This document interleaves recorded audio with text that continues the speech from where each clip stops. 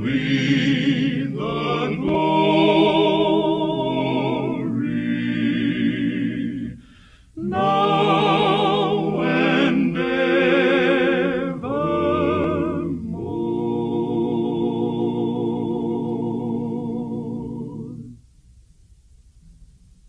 We're happy to be with you today for this service, and our prayer is that it will bring to you and yours the strength and the peace that you will need as you face the new week. My Father's bringing to us now a topic that concerns the experience that Moses had at the burning bush, and the experience that each one of us must have. Here he is with the subject, the burning bush. If you've ever traveled in Muslim lands or in Eastern or Southern Asia, you know things are not the same there as they are in the West. Many things are different. In the West, men show respect for reverence by removing their hats, especially when entering a home or a courtroom or church or temple. But in the East, both men and women remove their shoes. While visiting the Orient, we often left our shoes at the entrance of a mosque or a temple. We wondered how we could be sure of getting the right shoes on coming out, since there were literally hundreds of pairs of shoes in long rows in front of these places of worship. But without fail, we always received our own shoes again. Someone was always on watch and took good care that the shoes were not misplaced or misappropriated. This Oriental custom was observed in Bible times. Man didn't walk roughshod into the presence of God. There was a spirit of reverence in those ancient days. In the 3rd chapter of Exodus in the Holy Bible, the 2nd book of the Bible, in fact, we read of a shepherd who had fled from what he thought was certain death out into the desert of Mount Sinai. There, one day, while keeping his sheep back of the mountain in the most isolated, desolate, lonely place imaginable, he saw a bush all in flames. But the bush was not consumed, and as he watched, the flames continued. This was something unusual, something new. So he said to himself, I will now turn aside and see this great sight. You'll find all this in the 3rd chapter of Exodus. He went closer, and from the burning bush came a solemn voice saying, Moses, Moses, I am the God of thy father, the God of Abraham, the God of Isaac, and the God of Jacob. And Moses hid his face, for he was afraid to look upon God. And the mighty voice continued, Draw not nigh hither, put off thy shoes from off thy feet, for the place whereon thou standest is holy ground. This was in God's great temple of the out-of-doors, the desert sands, the desolate peaks, the brilliant sky with no incense but the winds. But God was there in the burning bush. So it was a place and a time for reverence. In visiting hundreds of religious meetings in churches, temples, cathedrals, tabernacles, out of doors, everywhere, I have been impressed with a deep feeling that we modern Christians need to emphasize reverence, reverence for God's house, reverence for God's day, reverence for God's name, reverence for God's word, reverence for God's Son. Many great scientists and thinkers have been and are reverent men. As they look upon the works of God and get closer and closer to Him as the creator and upholder of nature, they say, as did Kepler, the great astronomer, O Almighty God, I am thinking thy thoughts after thee. Or as the pioneering scientist Pasteur said, the more I study nature, the more I stand amazed at the Creator. I pray while I'm engaged at my work in the laboratory. Certainly those who minister about holy things, who preach the Word of God, who listen to its mighty truths, should be reverent in God's presence. We are reverent in the presence of those who have made great sacrifices for their fellow men, who have done great deeds for humanity. Why not be reverent in the presence of the Creator of the universe and the Redeemer of the world? S. Parks Cadman tells of the occasion when a Scottish university was to confer an honorary degree upon David Livingstone, the great missionary. He just returned from Africa. It was a custom in Scottish universities in those days that anyone receiving an honorary degree was fair sport to the students. He had to run the gauntlet of all their hazing and critical remarks. Students would sit in the balcony, shout out insults or anything they pleased. On this day, a wealthy soap maker also was to be honored with a doctorate because of a large donation he'd given to the university. The students made it hard for him. No gift to their alma mater could silence their shouts of, "Hi, old soap maker!" Many wondered what they would do when David Livingstone rose to receive his degree. Here's Mr. Cadman's description of the scene. He stood, one arm hanging at his side. His shoulder had been torn by a lion in the forests of Africa. His skin was like leather. What did the students do? They rose and stood in absolute silence. Have we lost a sense of reverence today? A reverence for God's house, the place of His presence? God's word today, as well as in days of old, is, "Ye shall keep my Sabbaths and reverence my sanctuary." Leviticus 19:30. Remember the burning bush. Before God's message came to His servant Moses, He reminded him of the reverence due His presence. At one time during His earthly life, our Savior came to the temple in Jerusalem and found a lot of businessmen selling animals for sacrifice, and the money changers with their chatter. Oh yes, they were fulfilling needful tasks. The people needed the sacrifices, and it was handy to buy them right there. Then, too, foreign visitors wanted their money exchanged for the coin of the temple.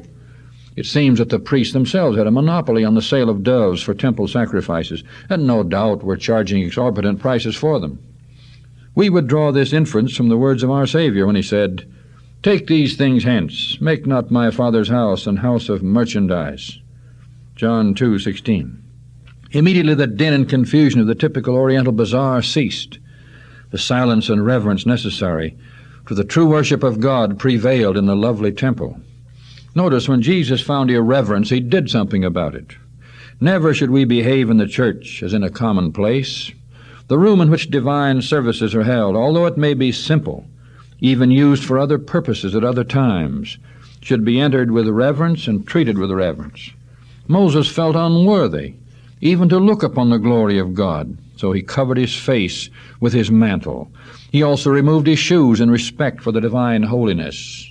If some people should treat their country's flag the way they treat the Bible, hymn books, communion cups, and church furniture, they would be imprisoned as insulters of the national honor. King Belshazzar was condemned not merely for his drunken orgy, but for the irreverent handling of those golden vessels that had been consecrated to the service of God in the Temple of Jerusalem. Read the 5th chapter of Daniel. But what about reverence for God's day? It is written, "Remember the Sabbath day to keep it holy.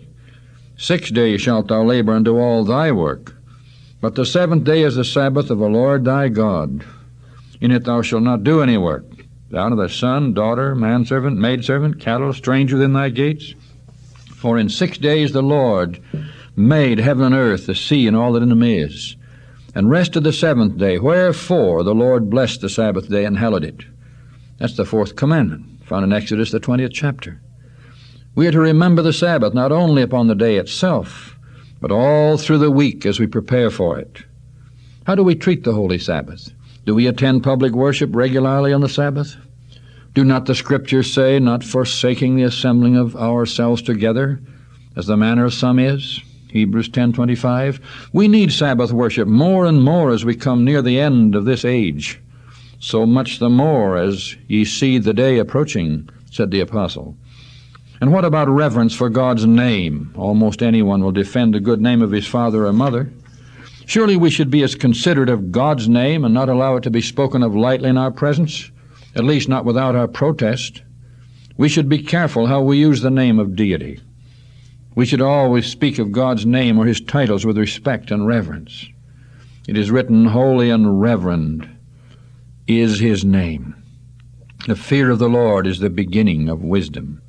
Psalm 111, verses 9 and 10. And friends, we should remember that His name is holy, and that holy name should be spoken only in reverence and only in a worshipful manner. God's name should never be used in a common, careless way. What about reverence for God's Word? He is a holy God, and His Word is holy. Read the last 7 verses of the 19th Psalm on this subject. It has always seemed to me that we should treat even the volume of the Holy Book with respect. In our home, Father would never permit us boys to lay any other book or object on top of the volume of the Holy Scriptures. In this way, he impressed us children that God's Word is supreme, that it is the Word of the Creator, that it is God's book, God's Word to us, and we must treat it as such. Even today, it gives me a feeling of sorrow when I see any other book laid on top of a Bible.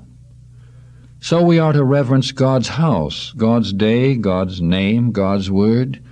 And last of all, and most important to our salvation, we should reverence God's Son.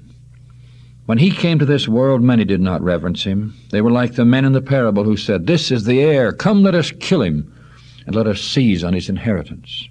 That's Matthew 21.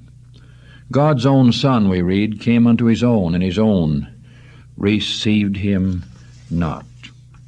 But as many as received him, to them gave he power to become the sons of God, even to them that believe on his name. John 1:11.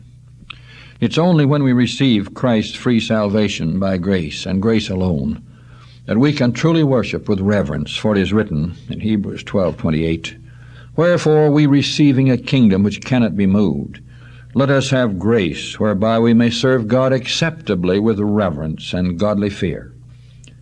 Jesus is more than a teacher. He's more than a leader. He is your Redeemer, friend. He died for you. How could you ever take his holy name upon your lips in blasphemy? How could you ever speak of him in any other way than with reverence and with love? See him there on Calvary's cross, giving his life for you. And in your heart, bow down in reverence before him.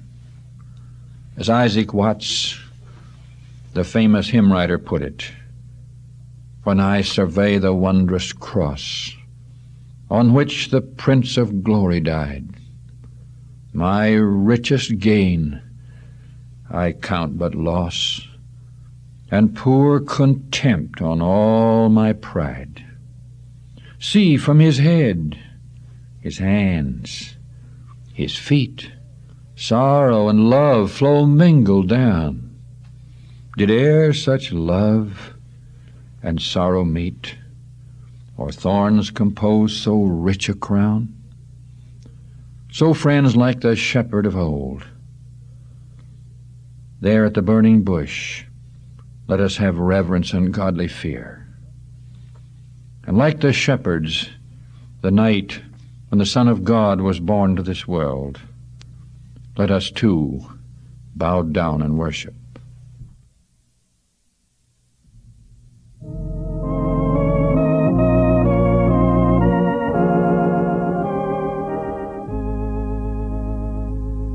Spirit of God, descend upon my heart. Wean it from earth to joys that dwell above. Lift me from weakness, mighty as thou art. Teach me to love thee as I ought to love. I ask no dream, no passing ecstasies, no ceaseless dwelling in this vale of clay. Just send thine angel thoughts through opening skies,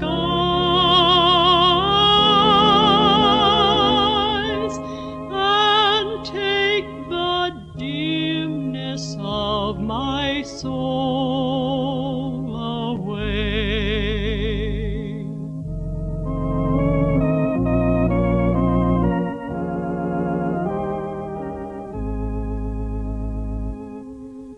Teach me to feel that thou art always nigh.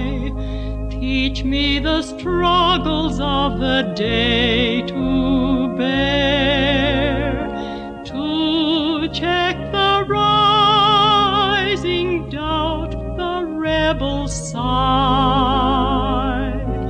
Teach me the patience of unceasing prayer.